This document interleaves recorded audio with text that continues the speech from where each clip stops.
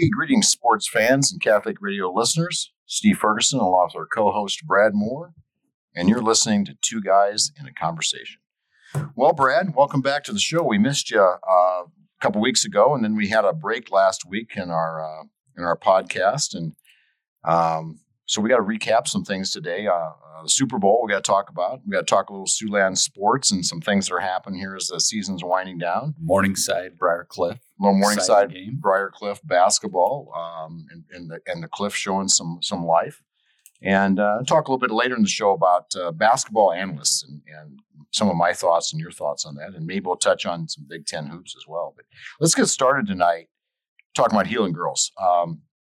11 wins in a row, peaking, heading into the tournament time, and but got tripped up in their last game against AL, which is a very tough place to play down in Council Bluff. But sure looks like they're ready to go for the tournament, Brett. Yeah, I think so. And that's a team that they beat handily earlier in the year. So let's hope that that's just a one-off. And sometimes it's not bad to have that happen late in the season. Yeah, get everyone's attention. They're going to practice a little, harder. So here's the deal. At the beginning of the year, we had Coach Cool in here, and you asked him what it was going to take to run the tables. We know they've got the athletes. Right. And your key to victory, you said, to bring home a state championship, you thought was 3-point shooting. Mm-hmm. It was one of the major factors. Mm-hmm. Yep. And, still do. Yeah. And so I noticed, I was looking at the stats, they're at 28, just over 28% for the year from threes. Yeah. Is that good enough? It probably won't be unless their defense, and they have the athletes, can create enough baskets for them. So that's what they do in their 1-3-1 half-court trap. They run it as good as any girls' high school team.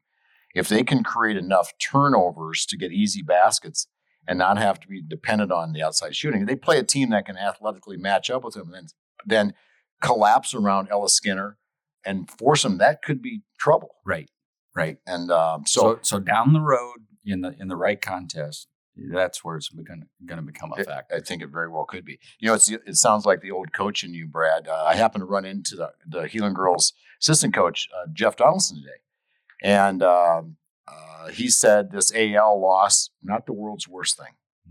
Mm-hmm. Maybe ground them a little bit, be really focused going in. And they start tournament play this weekend.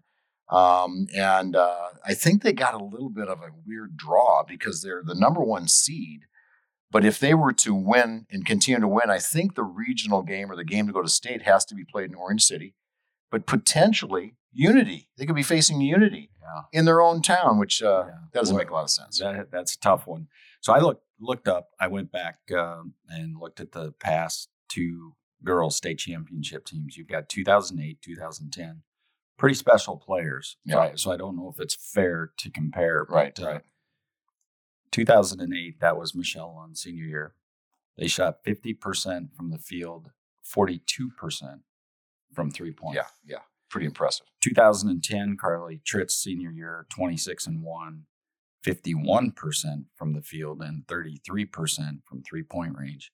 And the thing I noticed is that during those years, you only had a handful of people, less than a handful. You really had 2 or 3 girls basically shooting the three. Right. Michelle Lund, and Amanda Hoffman was a really stellar key piece on that right side shooting threes for that team.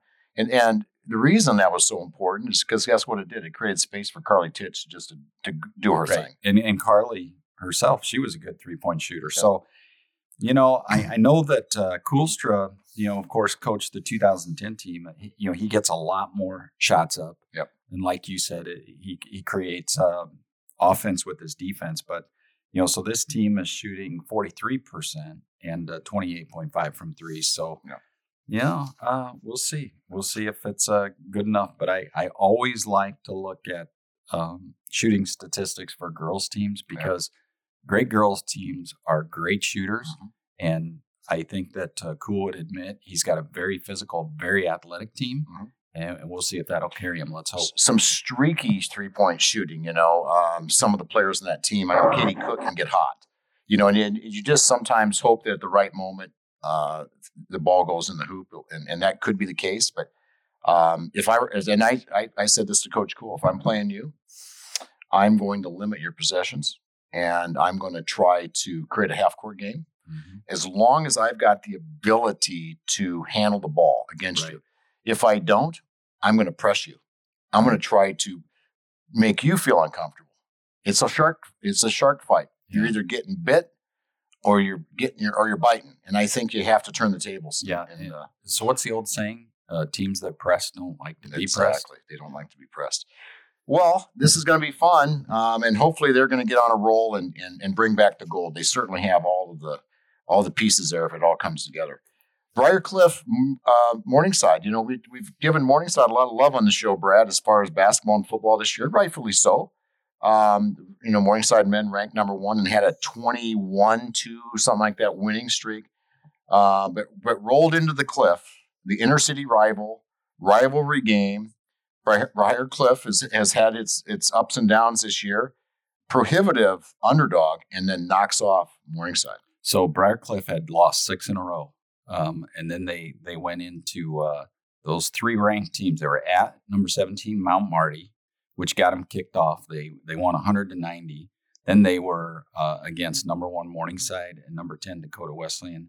They go 3-0 during that stretch. Yep. They get 2 NAIA National Players of the Week during that stretch. Jackson Lamb and Friedel. Yeah. So evidently they've got a little basketball in them left, and they can light it up. I had a really nice little conversation with Coach Schultz, who's been a Briarcliff assistant. If you've never had a chance to talk with him about basketball, it's a joy. And so we chat a little bit about the season and kind of how a little missing piece of the puzzle, a guy doesn't come back, maybe a guy gets hurt, transfers out, and it just disrupts what you really had set for the year. But he said what they did, they're in a losing streak. And it's frustrating. It's in a grind. This is a tough part of the year. A lot of coaches shorten their practice times. And he said, you know what the coach said to me, the head coach? He said, Coach, get everybody lined up for practice. Tell them be here at 4 o'clock. We're going to Minerva's for burgers. We're not practicing tonight. Yeah. And look what happened. Yeah. Bam. 3 games. And anything to shake it up. So, you mentioned Ron Schultz, who he is a classic. You want to know what a classic is, and I experienced it last year. So Ron's got some grandsons that play for Heelan. Yeah. So if you attend a Heelan game and sit with Ron Schultz, Steve Schultz, and Kevin Schultz, you learn a lot about basketball. Oh, yeah, that's right. Good stuff there. So anyway, the GPAC tournament's going to be coming up here soon, and we'll see how Morningside is rebounding. They came back with a big win after that game at home and maybe got their attention a little bit. And then they're going to have the bullseye on their back as they go through the GPAC tournament and then try to make a run in the national tournament, which is just up the road in Sioux Falls again this year, Brad. And then I think the venue changes. NAIA Division II and Division I are going to blend into one, and it wouldn't surprise me that tournament's held in Kansas City. It would make the most sense because that's the headquarters of NAIA. Kansas City would be a great venue. I think so too. Big 12 tournaments there, man. There's nothing better than going to that. Well, listen, good start to the show tonight, Brad, and we've got lots to talk about in our next section of the show. We're going to do our own Super Bowl recap, and we'll be back after the break on Two Guys and a Conversation.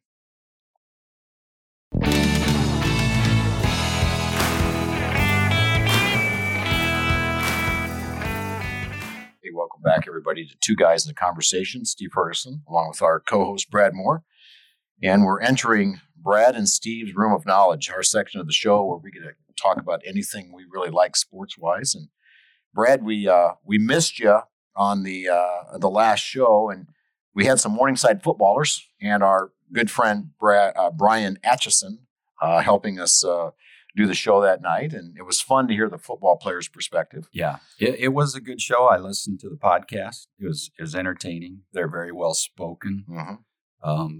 The question I have is, I still see there's a bunch of snacks set out here. How in the world did the boys get out of here without eating all the beef jerky? Well, this is what happened that night, Brad. We took them to pasta night over at the Dunes Country Club, and Brian Atchison treated them. And listen, that place will never be the same after those guys ate there that night. Yeah. So, but anyway, it's fun listening to those guys talk. And we had a Kansas City supporter, Joel Kotzer, and Addison and Nicholas Gustav. Both were very pro San Francisco. Brian Atchison kind of, hemmed and hawed and finally said Kansas City. I picked San Francisco. And my reasoning with San Francisco is I thought they had more offensive balance. But I did leave it with an asterisk. I don't know if I want to bet against Pat Mahomes. Yeah. And sure enough, that was the difference. Yeah, if I'm ever torn in any kind of game like that, basketball, football, it's wise to go with the team with the most exciting best player. Andy Reid is the old veteran coach. Kyle Shanahan is the new kid on the block. I thought Kyle Shanahan played it in the first half like he's an old veteran coach, just being happy going in tight at half versus being more aggressive and trying to get points and then having the ball in your hands and if they get the lead, they may be able to run the ball better. And, I was a little disappointed.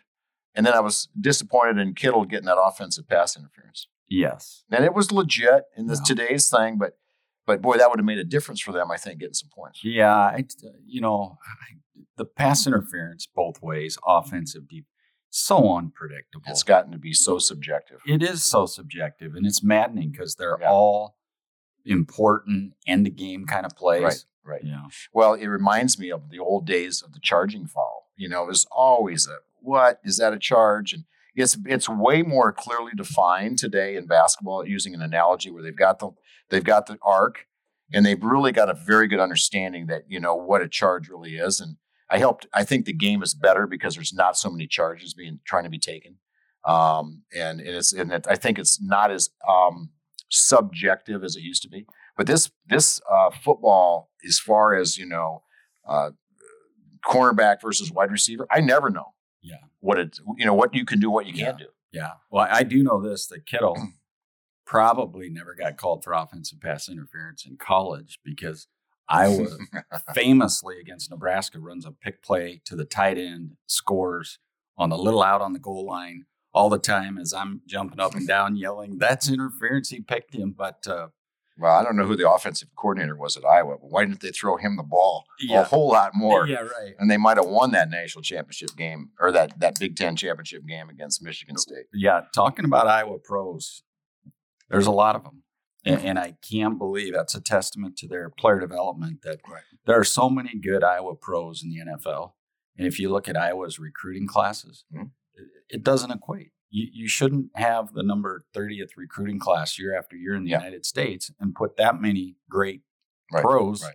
So they're doing a great job of evaluating and a great job of development. Well, it's very interesting too. Is that they picked up another tight end kid, this Sam Laporte. We've talked about him. He has got the potential to be the next guy there. He's very special. He runs like Hawkinson, not as fast as Kittle, but very much like Hawkinson.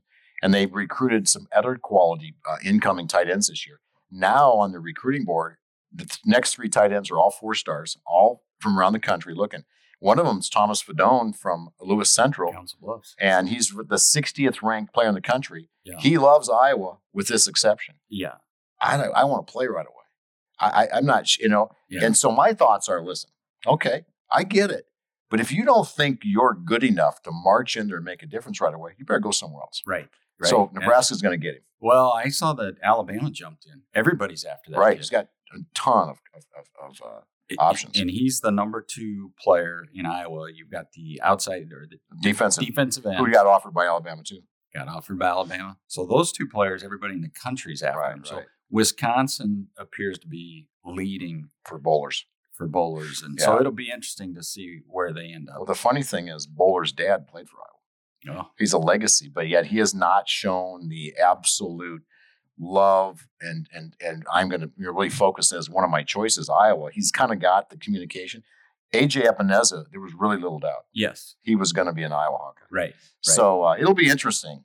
There's a lot more rivalry going on in this recruiting thing between Iowa and Nebraska. It's really fun to see. This Blake Gunnarsson, who's out of Carroll, we've talked a little bit about Blake. It appears that he's going to be the number 1 ranked player now in the state of Iowa and going to Nebraska. D-end. Really, for 2019. Yeah. So that's a pretty cool development there. So back to the Super Bowl game a little bit, Brad. So, I thought it was one of the more entertaining Super Bowls I've watched in a long time. I love the fact that we have young superstars now in the game. We needed a fresh face. Yeah. Jimmy GQ, I'm telling you, he's classy, he's fun, he's got ability. 49ers are young. Pat Mahomes, though, is he going to be the next Michael Jordan athlete type? Maybe in the football world, maybe the most marketable NFL player that there is right now. Yeah. Turnaround story for San Francisco versus Kansas City team that hasn't won the Super Bowl in 50 years. It made for a great Super Bowl. This is the first Super Bowl I watched every play of in probably 10 to 15 years. Yeah, it was great, and I think that they said that the number of people viewing the game was up dramatically. It's been kind of at a flat line, and so that's also a good sign for the NFL and a good sign for football. Maybe something to do with the halftime show. Well, that was pretty good.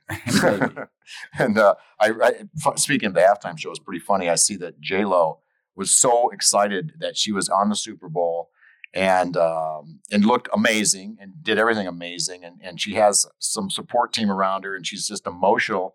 And she said, I need a donut. So they went and got her a donut. It just cracks me up that, after something like that she would have that comment. But so, if you would have told me before the Super Bowl that, I'm looking at the rushing yards here. San Francisco had 141. Yeah.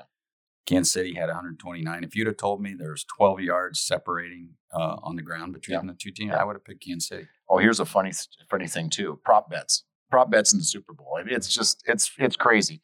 Pat Mahomes over under on rushing yards. So those people that prop betted him getting more rushing yards than say 35 or something like that. 29 or 20. I think it was anywhere from 28.5 to 35. So he's way over.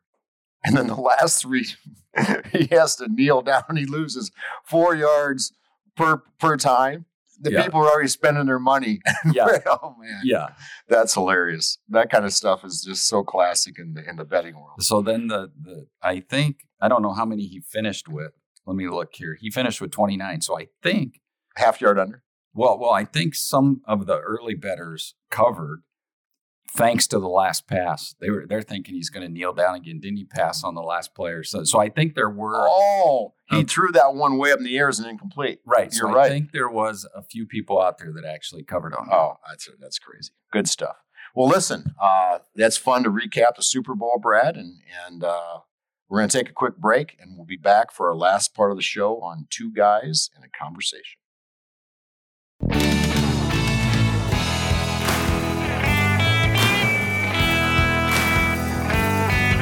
Hey, welcome back, everybody, to Two Guys in a Conversation. Steve Ferguson, along with our co-host Brad Moore, and we're in the depths of basketball, not only high school and local college, but the bigger college scene. The Power Fives and Division I, and it's getting to be one of my most favorite times of the year, which is March Madness time and tournament time.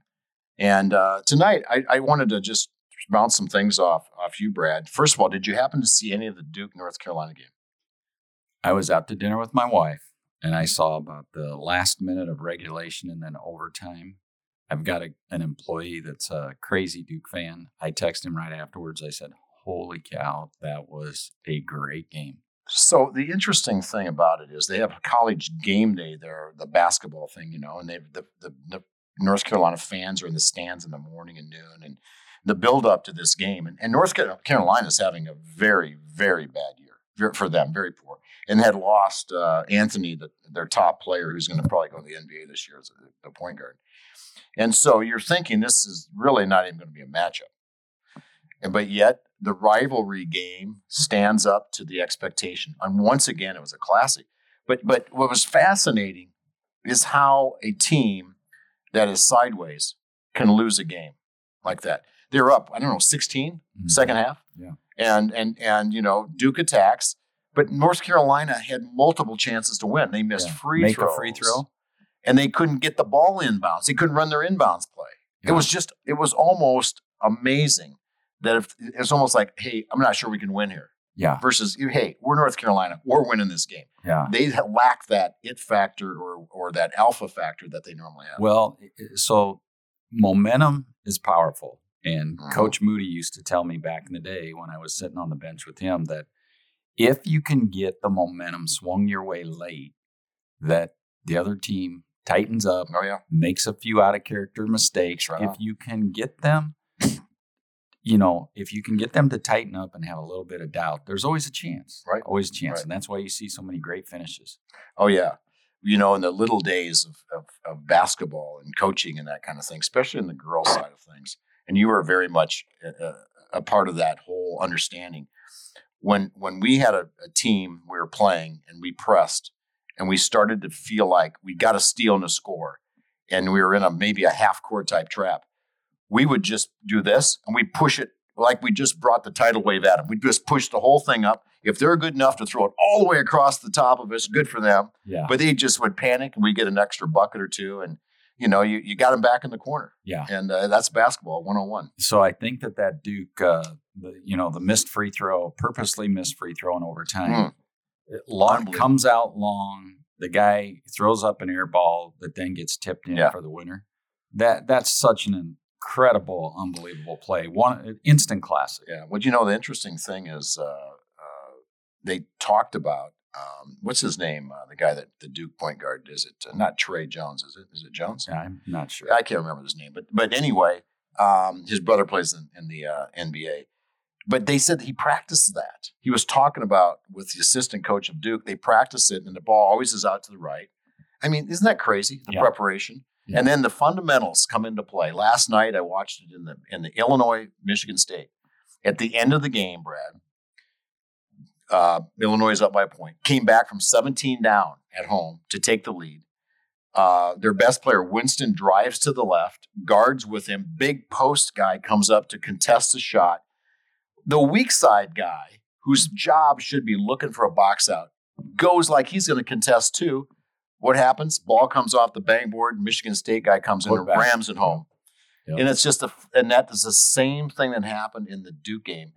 Remember the Hoosier statement, don't get caught watching the paint dry? Yeah. The same thing happened. That guy from North Carolina is watching the ball. All he had to do is put a body in the other guy and they win. Yep. You see it all the time. Fundamental stuff. So Nebraska, Maryland. Nebraska comes from behind. Oh, yeah. Has a shot to win it at the end. I think 7 seconds left, whatever it was. Cam Mack, our point guard, walks it up with 7 seconds left. And I said to my wife right away, I said, well, he wants to take the last shot. That's why he's taking so much time getting up the court. So he drives. It's contested and blocked. But the big guy comes over to block him.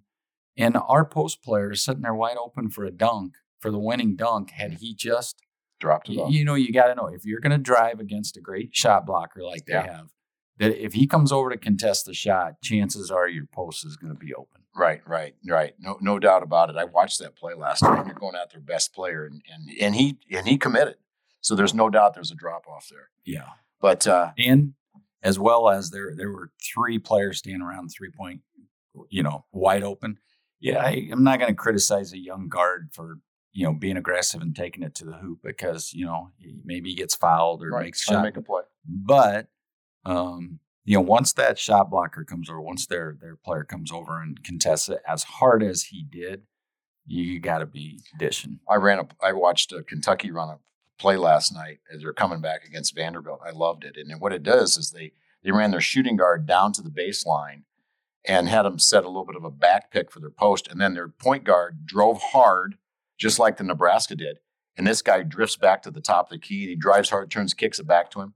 Bam, they ran it twice. Yeah. And they were huge, huge possessions in the comeback. But I really love that play. I love it a lot. And neat deal. So one of the things about watching all these college games, Brad, that can really make the game more enjoyable or less enjoyable is the analyst.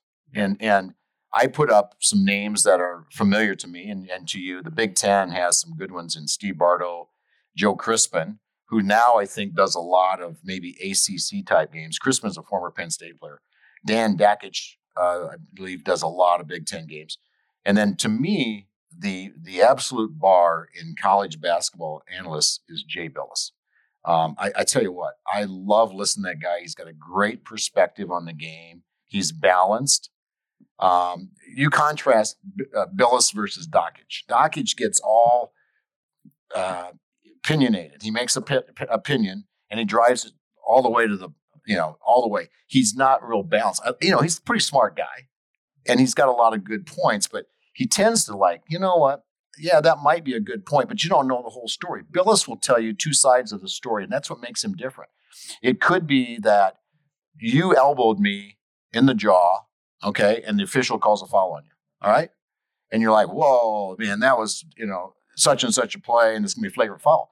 Billis has the ability to evaluate, but you don't understand 3 plays before that, what you did to me were grab me on a rebound, push me when there's some subtle things. In the heat of competition, sometimes things happen. Yeah. I love Billis's ability to just give this total balance, and I think that makes him special. Yeah. Speaking of the Big Ten, I think that Big Ten announcers, football and basketball, I really like them. Yeah. I like them a lot. I like that Stephen Bardo. Stephen Bardo's my second favorite. Yeah. I think he's really knowledgeable, and I don't mind Sean Morris. He sounds Sean Morris. Good one, yes. He sounds a little like Bill Walton a little bit, but Bill Walton. Bill Walton. I really like him, but if you go back to some of the classic announcers, Vital, he's still done some games. Top of the list, but even Vern Lundquist, who does a little football. And Nance, I don't care what Jim Nance is awesome. Announcing. I love it. But, welcome, friends. Yeah, and then the voice of the Huskers, Pavelka. Yeah. He's one of my favorites too. He gets so excited and That's animated. Awesome. That's awesome. That was a good call on Sean Morris. I mean, I really like him. Have you listened to Bill Walton much? Every once in a while at night, I pick up and listen to Walton on the Pac-10 game. Man. It's hilarious. There's very little basketball analysis. You might learn about astrology and flaxseed and biking, anything hippie-like. You're going to learn about it from Bill Walton. The only thing I don't like during a basketball game is when the color guy tries to give you too much information, where he's really trying to analyze a play that really wasn't there. It drives me a little crazy. Yeah, and there's a bunch of them like that. But and that's why I think Bardo and Billis are my favorites. They are just a little bit cleaner and they don't overanalyze like you said, and that's a really, really good point. So, gosh, we run out of time already, Brad. It went fast. I know, and we thank everybody listening to us again on Two Guys in Conversation. There'll be a lot more hoops talk coming up, and maybe even a little bit of spring football talk on our next show. Sounds good.